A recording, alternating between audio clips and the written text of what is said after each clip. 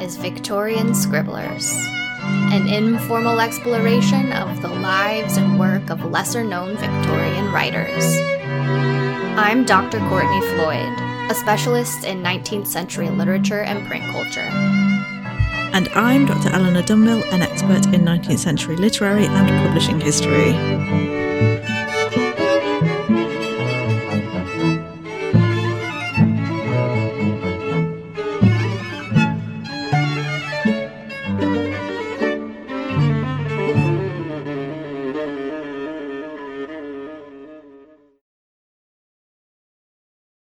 Okay, welcome to episode 25 of Victorian Scribblers, a very special Christmas episode 25 on the 25th.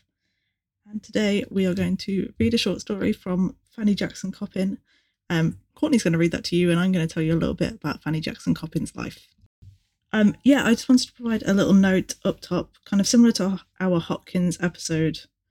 I am going to end up using language that we wouldn't use out of historical context because it refers to the names of places.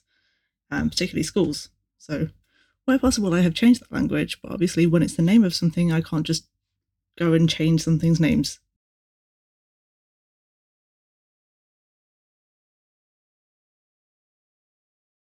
Because she's a really amazing person. One of the articles that I read described her as, quote, one of the most influential Black educators and community leaders of the late 19th century, end quote. And I'll tell you about why that was.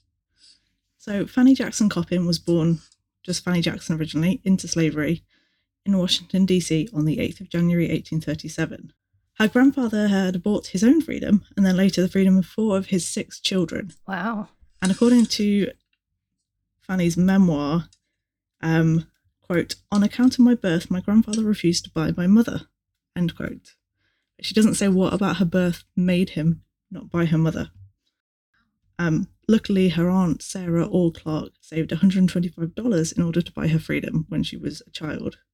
Yeah, it seems like her grandparents looked after her while her mother was working.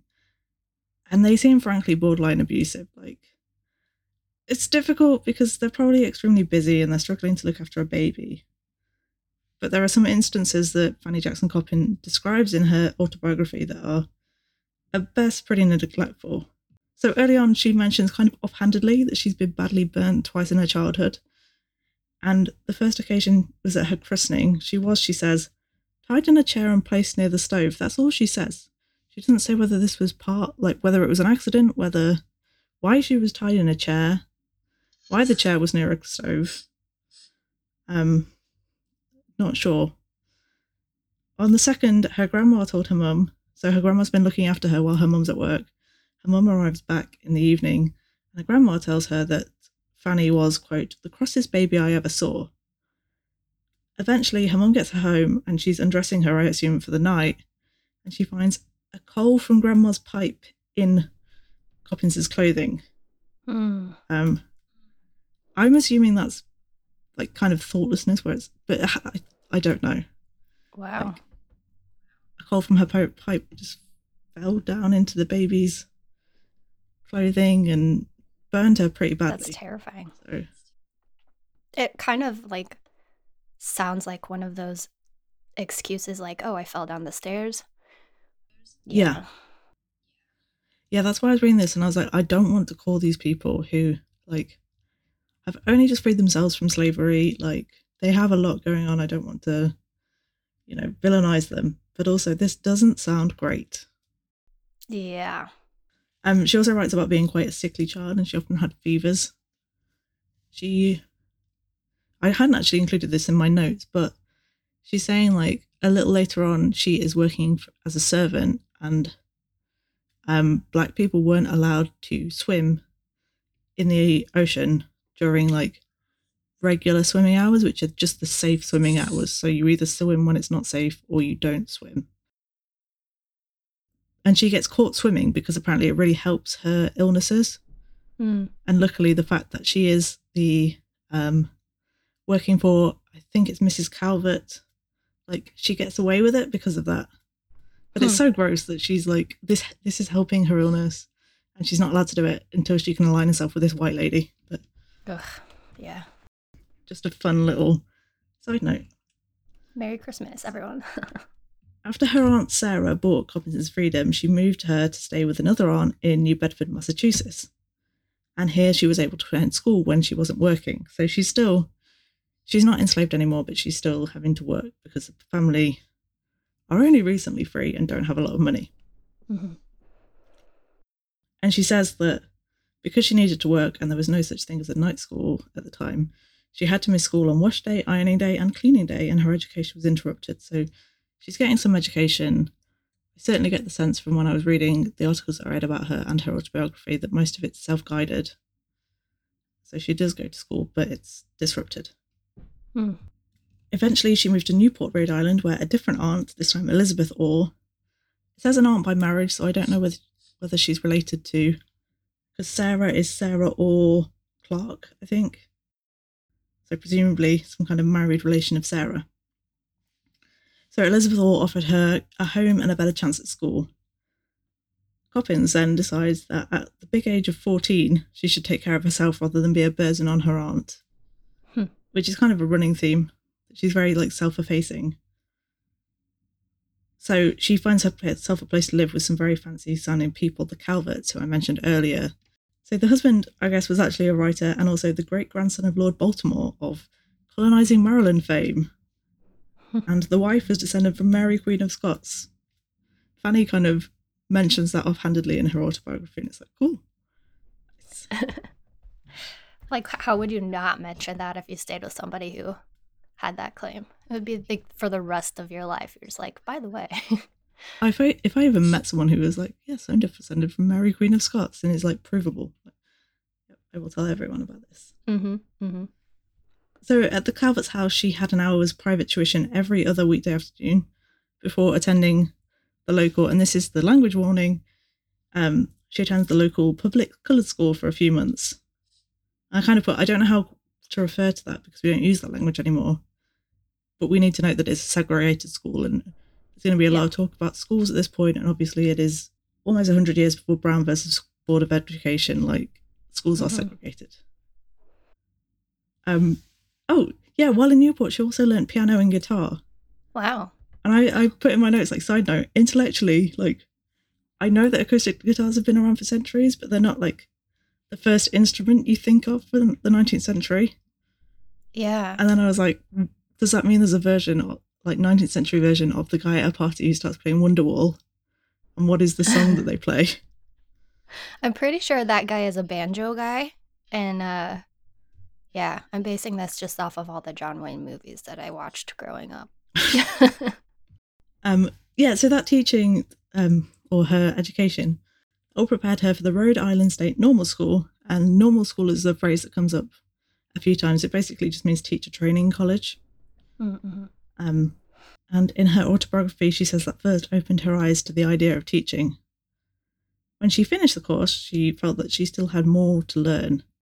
With the help of her aunt, she enrolled at Oberlin College in 1860, noting that it offered the same course of study as at Harvard, but was, at the time, the only college in the US where black students were admitted. And it's also, I think, the first college to admit women. Yeah. We mentioned this in our episode about Martin R. Delaney. Yeah. Because it was being formed when he was a college-age person. I knew that Oberlin had come up before, and I was Yeah. So while she was at Oberlin, she took the gentleman's course, which involved studying Latin, Greek, and maths. So just those, kind of pre-STEM classics. And apparently it wasn't explicitly forbidden for women to take this course, but it was strongly discouraged. In her junior year, so I wanted to put a note for non-North American listeners that is the third year of university or high school. So in her junior year, the faculty sent for her, and she's understandably a bit nervous about what they might want. But it was kind of good news. And I'm kind of cautious about that, which will be obvious, but they wanted her to teach pupils in the preparatory class. She was the first black student teacher at Oberlin. I think I read that she was the first black woman to do this. Well, if she was the first black person to do this, of course she would be the first black woman. And the reason I was a little bit cautious about saying that that's a good thing is because the faculty warned her that pupils might not pay attention to her. Most of them were white, And she enrolled at Oberlin, as I said, in 1860. So this is the height of the Civil War. Mm. And apparently, she says in her autobiography that would make some white people resent people of colour who they thought had caused the war, because it's the people of colour and not the people who think they can own people that caused the Civil War. Yeah. Victim blaming is not a new thing. No. But she was really successful, and soon she had 2 classes to teach. So she says that it starts off at 1 class, and then eventually there's like 80 pupils in that class, so they decide that has to become 2 40-pupil classes, which is still a really big class size. Wow. And she's teaching those 2 classes as well as private musical tutoring. She had like 16 musical tutees and her own schoolwork because she's still in college. So she's a year away from graduating, and Oberlin receives a letter from a school in Philadelphia saying they needed a woman of colour who could teach Greek, Latin and maths. Obviously, you've talked before about how that's the gentleman's course and women are dissuaded from doing that, but they reply they have exactly the woman in Fanny, and they just have to wait a year for her, which they gladly do. Yeah, kind of an aside here, I was really struck when I was reading about her and her kind of mission, how similar it was in some ways to Frances Wright's that we discussed in the episode on Frances Milton Trollope. Mm. The big difference is that Frances Wright did not, as we mentioned, follow through with her aims, and Jackson Coppin really did. Mm-hmm. And I think that's kind of a really important point to linger on for a second. It's so much more personal for her that she has to follow through with it. Yeah. And she also brings a very nuanced understanding of what's needed, whereas Wright brings a white perspective of what's needed, and those things don't necessarily match up. Yeah, she knows what's needed because it's what she needed when she was at school. Yeah. I think that's interesting because, right, I've actually just been reading Bell Hook's Teaching to Transgress, and she talks about, so she is in school when Brown versus Board of Education goes into place, and she talks about being integrated into white schools and suddenly having like this sharp drop in the quality of her education because the way teachers thought about her as a pupil was suddenly a very othered, kind of like pitying, looking down, or even resentful experience, instead of the teachers in the segregated schools who knew exactly what she would need in her life, and also like understood that their students were intellectually capable. And just hearing that, because like I think we learn about Brown versus Board of Education as an unqualified good thing, like there are no caveats, but there were. I mean, I'm not arguing like for segregation. Obviously, it is like integrated schools needed to happen, but at the same time, it's like you put these Black students with white teachers who don't want to think about their student, like who already have pedagogies formed about teaching white students. So it's a white-centered focus. And of course, that's going to be a problem. And I think, maybe that has been addressed subsequently. I did not go to public school, so that's why I'm speaking so hypothetically. I have no idea what schools are like. But yeah, just to hear that perspective of somebody who was at school at the time and just pairing that with the right Coppin. Yeah, and that's like, that is kind of the centerpiece of Coppin. Like, just to jump ahead a bit, is like the centerpiece of her thinking is her ultimate kind of belief is in Black solidarity and helping one another, and that together I can't remember the exact phrase and I don't have it in my notes, but it's like one person can push, like if you're rolling a tree through a forest, like if 2 people try to do it, they can't do it. And if 4 people try to do it, but they're all trying to do it at different times, they can't do it. But if 20 people all come together at the same time, they can do it all together. But like what you were saying about Bell Hooks really chimes with what she says in her autobiography. She says she had to excel in her studies because she had, quote, the honour of the whole African race upon my shoulders, and that if she failed, it would be blamed on her race. So she doesn't have the privilege of just failing and it just being, oh, Fanny's maybe not as good at maths, and that's fine because people excel in different areas. It's, Fanny's not good at maths because she's black. Yeah. Which is still, like, this is what's so depressing about this stuff, is that that's still a thing. It is. It's still a thing. Yep. And yeah, one of the articles I was reading was kind of, it wasn't critical at all, but it was saying, she's not saying that if she doesn't excel, it will be Fanny couldn't do maths because she's a woman. It's because she's black. Like, gender doesn't play nearly as big a role in this as race. And that kind of comes up in a, like, I don't know, in my white woman framing, I would have thought this was a gender thing, but she was especially keen to prove her ability in maths. That's why I've been using it as an example. Because, quote, I had always heard that my race was good in the languages, but stumbled when they came to mathematics. Huh. And that's something that I've always heard about women as well. Yeah. Yeah. But to her, she's not saying, she doesn't link it to gender because that's not nearly as much of an influence on her experience as race. Mm-hmm. I don't know where I was going with that, but it's kind of like, yeah, being aware of those intersectionalities.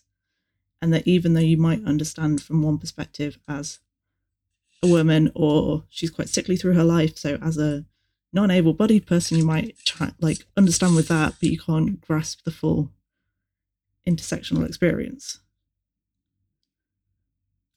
Yeah, there's this really weird episode that I don't know how to feel about. Her Greek professor, she does really well in Greek one day, and her Greek professor decides to visit her maths class to see if she does as well in maths as she does in Greek, and Coppin passed that test with flying colours. But I was kind of like, I'm not sure where that Greek professor was coming from. Like, I want to be... She seems to have a really positive experience at Oberlin, and she kind of says that as much as possible it is really fair on the basis of race. Mm-hmm. And she tells a story about getting to Philadelphia and it being a storm out, and she wants to get into the streetcar, but she has to wait in the storm for a streetcar with a cart for people of colour. Mm-hmm. And she's like, this was such a shock because at Oberlin this wasn't a thing. Yeah, she seems to have a really positive experience, and I don't want to put this Greek professor down, like down to him doubting her. And the possibly naive educator in me wants to believe he was really impressed with her and wants to see how well she did in other subjects. Yeah. But maybe it's like a Phyllis Wheatley kind of situation. Like, Phyllis Wheatley always professed to feel very positive about her treatment, but it was the whole thing of like, she has to prove that she's actually the one doing it and not just taking credit for someone else or something. Yeah, and it's also the thing of like, is he saying, oh, I'm really impressed with her just because she's a really good student, or because it's like, oh, this black woman is really good at Greek and maths. Wow. Like, yeah. How benign is it? Yeah. So during her senior year at Oberlin, she's still in college at this point. Coppin started an evening class for formerly enslaved people moving to Ohio from the South, where she taught them to read and write. And just wanted to quote again from her autobiography. She says, I felt that for such people to have been kept in the darkness of ignorance was an unpardonable sin. A lot of what she does, and we'll talk later about her husband, who was a pastor, but a lot of what she does come from a religious perspective of being like, it is sin to keep people in ignorance. It is the right Christian thing to lift up your fellow like humans. Mm-hmm. So she graduated in 1865 and went to work at the Friends School in Philadelphia, and Friends referring to Quakers. Friends. Yeah. Shouldn't be a surprise with Philadelphia. But so that school was the Institute for Coloured Youth and had been founded in 1837. And its kind of mission statement when it was founded, I'm changing language here, as you might be able to tell, but the mission statement quote was, to make a test whether or not black people were capable of acquiring any considerable degree of education, for it was one of the strongest arguments in the defence of slavery that black people were an inferior creation. And that's how Coppin describes it in her autobiography. The school was well known throughout the US, and their mission was clearly successful. And Coppin said she was especially glad to know that the students were doing their work so well as to justify Quakers in their fair-minded opinion of them. So, like, yeah, that has been proven really well. That, of course, they're able to learn if you give them the resources and opportunity. So Coppin was the principal of the girls' department at the school. So in 1869, the principal of the institute left, and Coppin was promoted. So now she's the principal of the whole school, not just the girls' department. So she becomes the first black woman to lead an institution of higher learning in the United States. And she created a normal school, again, teachers training at the institute, and also abolished tuition, so no pupil was kept away from education because they were poor. So when she becomes principal, she's like, everyone is going to have access to this. So she brings in the normal school, she abolishes tuition. She also brought in student teachers, so that same experience that she'd had at Oberlin that was really positive, students at the Institute for Coloured Youth can now teach younger pupils or pupils that aren't as far on in their course of education. And she encouraged Black people who'd newly arrived from the South to enrol. And that disrupts this kind of social structure that was existing in Philadelphia at the time, where Black Philadelphians were really heavily favoured over newcomers to the city. And there was this kind of, social structure where people who had recently been freed moving north were lower on the social ladder. It wasn't a very wordy word. That was a very non-eloquent way of saying that. And then, so she tries to have the Quaker managers of the school pay for dormitories for these Southern students who don't actually have homes in Philadelphia yet.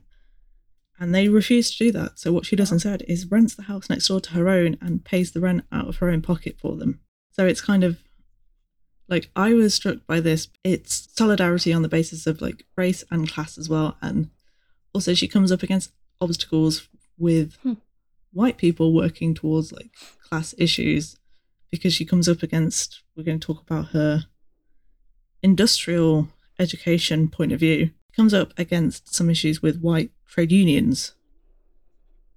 So again, it's kind of just because you're aligned on one axis doesn't mean, sadly, that you'll have solidarity, especially when race comes into it. So Coppin turned her attention to getting Black children educational opportunities in industry, because these opportunities were not often available outside of the House of Refuge or prison system.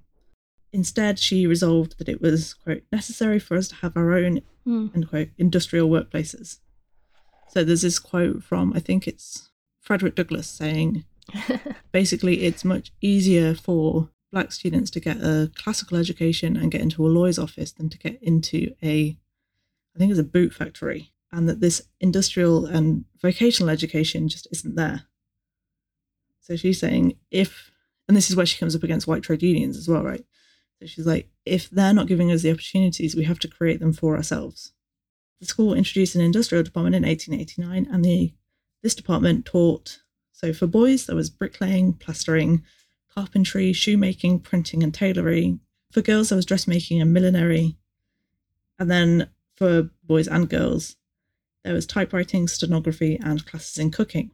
And she sets about trying to get work for the pupils when they've graduated by setting up an industrial exchange. So this is an exhibition of the children's work, and she asks them to bring in kind of saleable examples of their work, and then people can look around and hopefully give them some money and give them employment.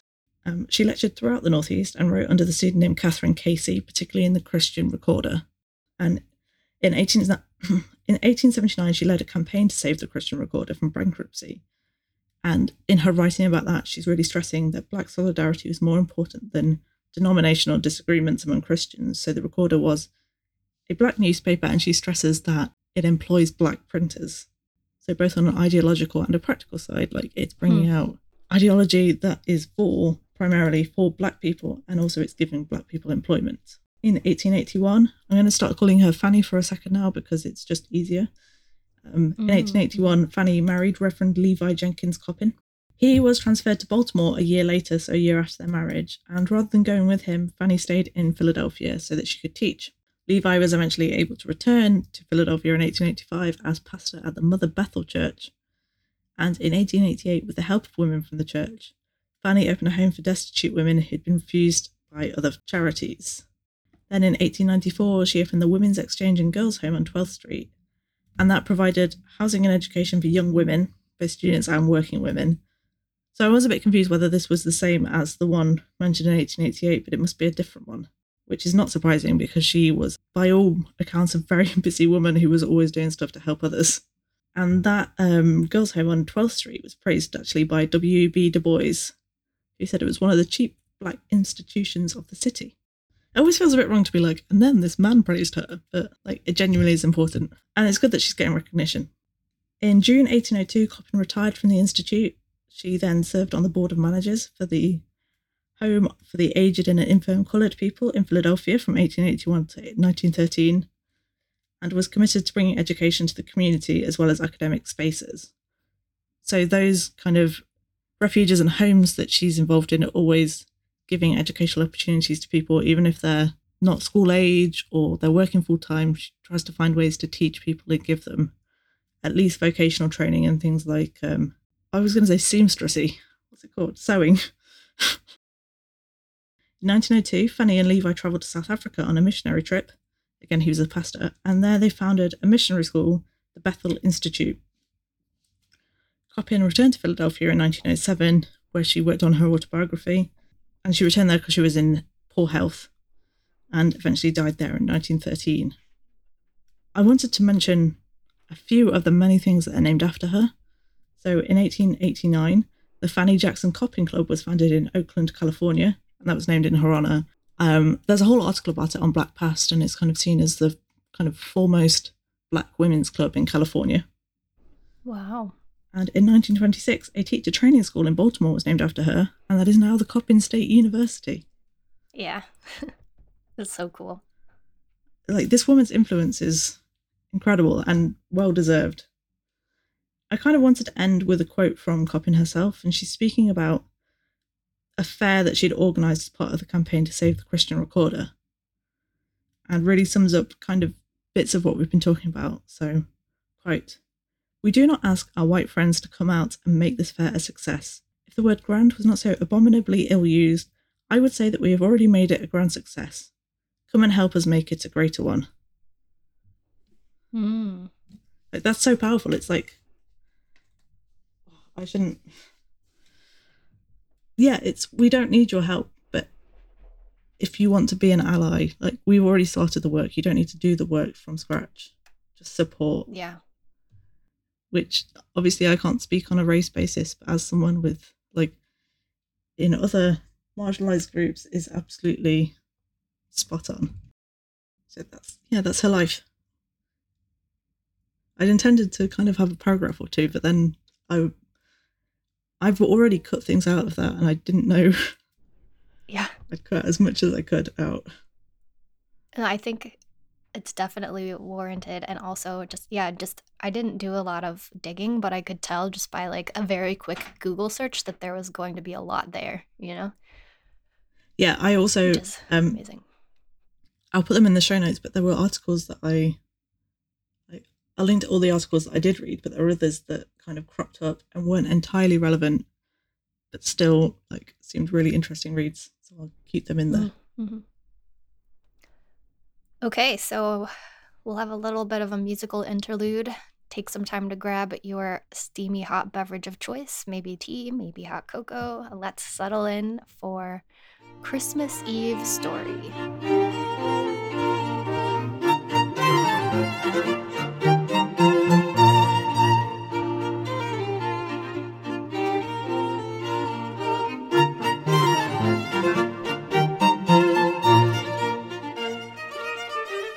Okay, so some very quick facts before I start reading.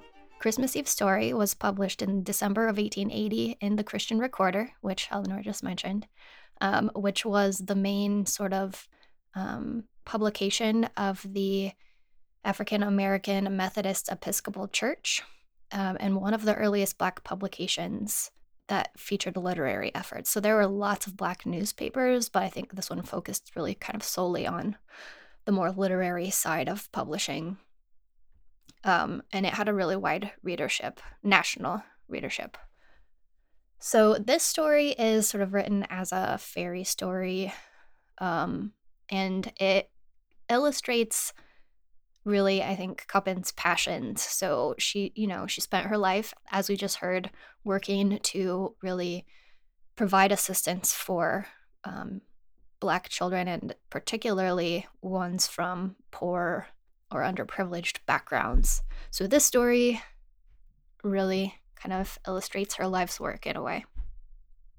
Okay, without further ado, Christmas Eve Story. Once upon a time, there was a little girl named Maggie Devens, and she had a brother named Johnny, just 1 year older than she. Here they both are. Now, if they could, they would get up and make you a bow. But, dear me, We all get so fastened down in pictures that we have to keep as quiet as mice, or we'd tear the paper all to pieces. I'm going to tell you something about this little boy and girl, and perhaps some little reader will remember it. You see how very clean and neat both of them look. Well, if you had seen them when Grandma Devens first found them, you would never have thought that they could be made to look as nice as this. Now, hear their story.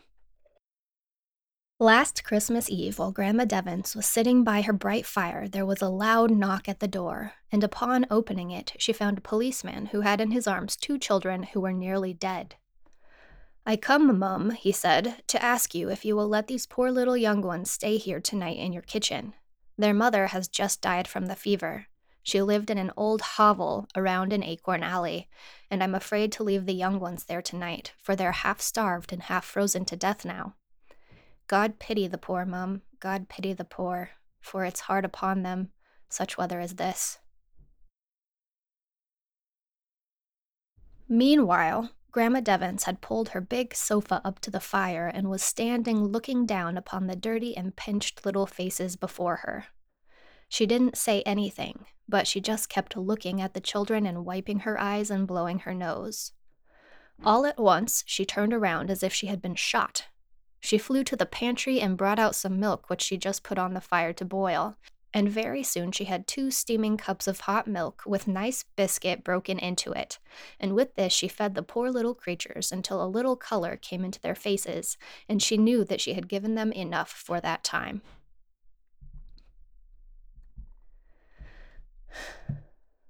The policeman said he would call for the children in the morning and take them to the almshouse. The fact is, the policeman was a kind-hearted man, and he secretly hoped that he could get someone to take the children and be kind to them.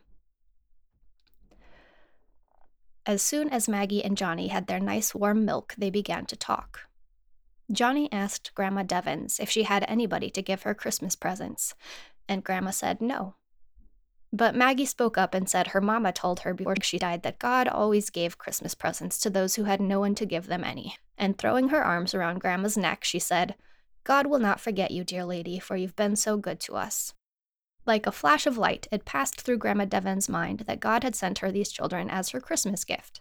So she said at once, "Children, I made a mistake. I have had a Christmas present." "There," said Maggie, "I knew you would get one. I knew it." When the policeman came in the morning, his heart was overjoyed to see the young ones, as he called them, nicely washed and sitting by the fire bundled up in some of Grandma Devens' dresses. She had burnt every stitch of their dirty rags which they had on the night before, so that accounted for their being muffled up so. "You can go right away, policeman. These children are my Christmas gift, and please God I'll be mother and father both to the poor little orphans." A year has passed since then, and she says that Johnny and Maggie are the best Christmas gifts that any old woman ever had. She has taught Maggie to darn and sew neatly, and one of these days she will be able to earn money as a seamstress. Have you noticed her little needle case hanging against the wall? Do you see the basket of apples on one side? Johnny was paring them when Maggie asked him to show her about her arithmetic, for Johnny goes to school, but Maggie stays at home and helps Grandma. Now, as soon as Grandma comes back, she is going to make them some mince pies for Christmas. Johnny will finish paring the apples, while Maggie is stoning the raisins. Oh, what a happy time they will have tomorrow. For I will whisper in your ear, little reader, that Grandma Devens is going to bring home something else with her other than raisins. The same kind-hearted policeman who I told you about in the beginning has made Johnny a beautiful sled and painted the name Hero on it. Grandma has bought for Maggie the nicest little hood and cloak that you ever saw. Is that not nice? I guess if they knew what they're going to get, they wouldn't sit so quietly as we see them. They'd jump up and dance about the floor, even if they tore the paper all to pieces. Oh, let every little girl and boy thank our Heavenly Father for the blessed gift of his dear son on the first Christmas day, 1880 years ago. The end. I was going to say the policeman is the most unbelievable part of this fairy story, but also the precise date of the first Christmas is kind of hilarious. Not to make light of her work at all. I was going to say policeman before you Yeah, pointed that out. I was having the exact same thoughts. It's like, wow.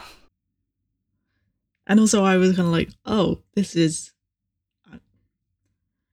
I'm sure a lot of people carved names into sleds, but I was like, wow, Orson Welles really stole this name in a sled idea for Citizen Kane. I've still never seen Citizen Kane. I can't remember much about it. There's a rich newspaper man and then a sled with the word Rosebud carved in it at the end. Huh. Interesting. Yeah, so I think there's a lot of interesting stuff going on in this very short story. Like, I think it's interesting that Maggie stays home and doesn't go to school. Yeah, I was really struck by Yeah. that. But then it is... Because I didn't get the sense that she thought it was bad, or like she didn't feel hard done by that when she went to school she had to take like ironing day off and she couldn't go to school on those days. Huh. She kind of just describes it as matter of fact. Yeah. And maybe it's just part of being in a very like a very caring family that a girl doesn't, quote, have to go out to school necessarily. I don't know. But she is learning math, so. Yeah. So she's not like not learning. Because I think that's like, especially what I was saying about kind of the community education aspect is like, I think an important part of Coppin's idea is you don't have to go to school to learn, and that she does want to make school available for those who would like to go there, and like with the abolishing tuition and like spending her own money on housing for pupils, clearly that's a priority of hers. But she's also aware of the practicalities that some people can't go to school during work days or have to care for family members, and wants to provide education for those people as well. Yeah. And Maggie is getting sort of a vocational education in that she's being prepared to have a career as a seamstress, which is actually, if we think back to the Pauline Hopkins, was it Pauline Hopkins? No, maybe it was Martin R. Delaney again. Somebody whose mother was making money as a seamstress. I think it was Martin R. Delaney. Now that Oh, I'm having the exact same thought as you. I'm like, it was someone. Yeah. And like making a pretty good living. I think it was as Delaney. A seamstress. Yeah, I think it was Delaney. But yeah, I was kind of struck by like Sarah not going out to school as well. But I think that speaks to the fact that it's kind of, I don't know, the sense I get from reading about her life is that there isn't one right solution for everyone, and the onus should be on providing the right solution for individuals. Yeah. And the other thing is that, you know, a published work doesn't only reflect the author's sensibilities, it also reflects the periodical sensibilities, especially in the 19th century, where editing had often a much heavier kind of political hand. Yeah. So we can't really necessarily attribute that decision solely to Coppin, but. Yeah, absolutely. And it is, I mean, we shouldn't be surprised by this, but it is a very, very much a Christian story. Yeah, I mean, it's in the Christian Recorder, so. It's in the Christian Recorder, written by a woman whose husband was a pastor. It shouldn't be. Yeah. It's a fairy story with a moral. But the other things I've read by her have been excerpts of her non-fiction, I guess, and obviously it's aimed at a different audience. So the Christian aspect is kind of subtly underpinning what she's saying rather than being quite as on the surface as it is in this. But as you say, it's a story, it's for children or families to read together, and it is in the Christian Recorder. Yeah. And children's stories, like people who wrote for children often, I'm thinking like of Charlotte Mary Young in the UK who wrote for church periodicals pretty much almost exclusively.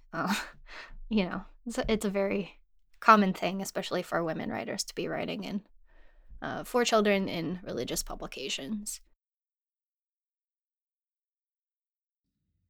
This is the year before she marries as well, so maybe that's interesting. Yeah, I mean, she what I read was that she was a member of the Baptist church, and then, you know, her husband is a Methodist, so she ends up kind of joining the Methodist church.